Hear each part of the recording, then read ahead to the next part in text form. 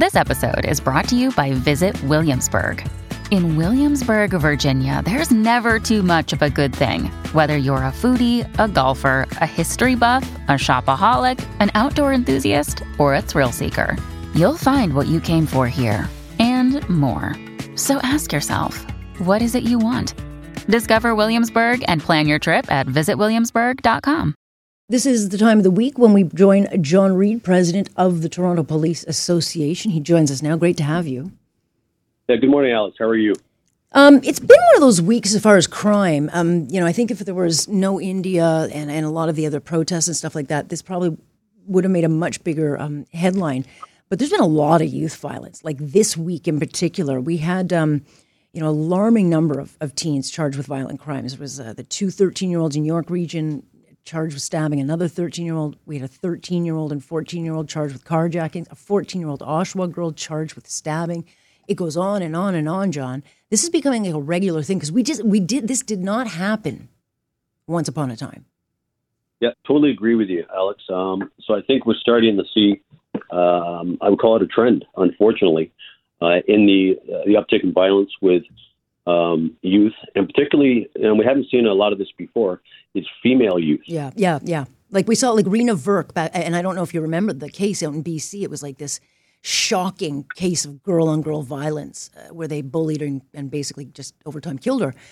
But it's rare, and now it's like every day. Yeah, and we're looking at these girls like 12, 13, 14 years old. No, these aren't kind of more mature teenagers. They're very young, and it's surprising. But the unfortunate part is it's becoming another norm. And, you and I have discussed this to great extent from the point of view of how these violent incidents, depending what kind of category they land in, are becoming more normalized.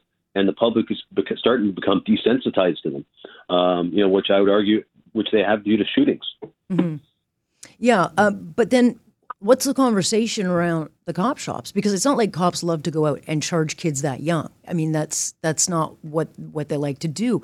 But you can't have kids terrorizing neighborhoods. You can't have 12 and 13-year-olds and 14-year-olds, swarming and killing homeless people. You can't have them taking knives out and stabbing their friends. Like, it's a thing. I mean, back in my day, John, if you acted out or were becoming bad, your parents would threaten you with military college or finishing school. We just don't do that now. We don't even give failing grades. And I'm thinking something's got to change.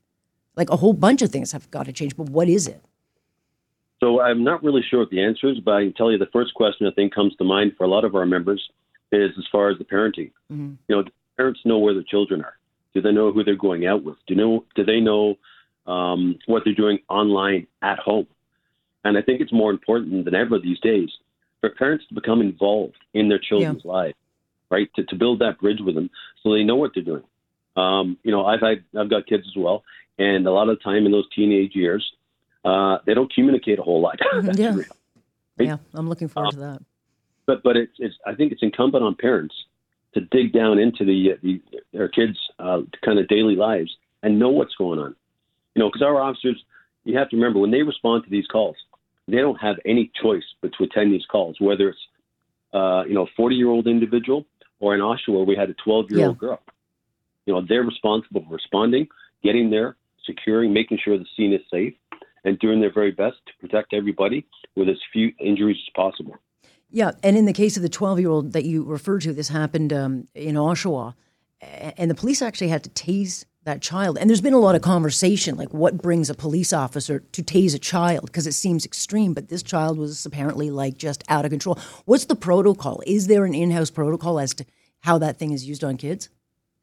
Not necessarily. You have to understand that when we start looking at the age of the individual which is involved in this interaction, and I'm not commenting specifically on this because this is an ongoing investigation in another jurisdiction, but generally speaking, with the use of force situation of this, when you look at their age, it's far too simplistic. Mm-hmm. You have other issues like the physical size of the person, both large and small, any weapons involved, the mental state of the person, any influence in drugs and alcohol. These are all things which officers have to kind of gather up in split seconds and make decisions. Yeah, but at this point, and I do agree with you, that parents have got to step in. I know parents are really taxed these days, and I know they're tired and pulled in every direction, but there's got to be a parental involvement, and they're also, I think, we got to get back to consequences. That doesn't mean you strap any of them, but there's got to be consequences, John, and that's the thing. There are none, and I think kids have gotten used to the fact that they know they can go to the extremes and nothing's going to happen. Alex, you took the words right out of my mouth there. Consequence is an issue which is, I think, spanning all of our social issues recently, as far as what people are doing out in the general public. There is no consequence, and there has to be consequence for people that take particular actions, particularly violent actions. Mm-hmm. Yeah, everyone's got some soap, right? I mean, I had my mouth washed out with soap more times than I can count. And the dish soap really is effective because you can get a lot in there. But like so once in a while, John, if you know that stuff's coming, you're not going to do it. But we just don't have any of that. And it is, I think, a big part of the reason. The other thing you spoke out with is the number of officers being hurt on the job. And we have talked about this. You got 4 officers this week alone hurt, 2 officers from 31 Division. They were hurt trying to apprehend someone under the influence. Another one got a leg injury making an arrest outside the Kipling station where a fight broke out. You had, another officer trying to arrest a cyclist that got hurt. But Olivia Chow did, in fact, speak out. Is the tone and the relationship changing? Yeah, so I think, considering the engagement we had with the mayor after the last set of injuries where officers were seriously hurt, we're happy to see the mayor's engaged now, and we're very happy to see her response.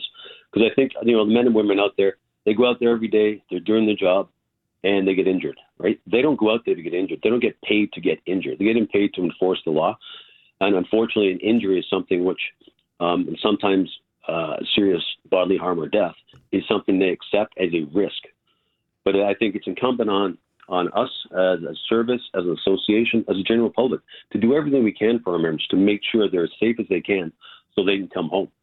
What has become more dangerous now, though? Is it just the dealing with the mental health, the drug addiction? What's different now that being a police officer is always dangerous? I think one of the things we've been focusing on as an association now is trying to explain to the public some of the risks in this job, and also the injuries that occur. Because for many, many years, quite frankly, a lot of these weren't reported by the media. They weren't picked up by the media. Yeah. And quite frankly, I don't think we as an association put a lot of information out about it. But we're trying to educate the public on actually the job that the men and women do each and every day. And it's not just the uniform branch. Particularly our parking enforcement officers. They're out there trying to be runs properly. Yet these officers are being assaulted, spat on. They don't come on this job for that either, and do not deserve it. Yeah, it's people are on edge, no question about it, and I think we're seeing it play out in all sorts of different ways. John, we'll talk again next week. Appreciate your time. Excellent, Alex. Thank you. That is John Reid, president of the Toronto Police Association. Yeah, challenging job, but when we're talking about the kids, there has to be a parental involvement. You just can't slough it off and expect everyone else to deal with it. I was like back in my day, we were talking about, if an elder said something to you, like as teens, like if an elder said something to you, like knock it off or whatever, you actually were scared.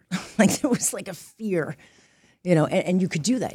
Stranger could say, behave yourself, and you'd have to listen. If a random stranger told you on this, TTC, behave yourself, you'd get sworn at by today's standards. It wasn't like that all the time.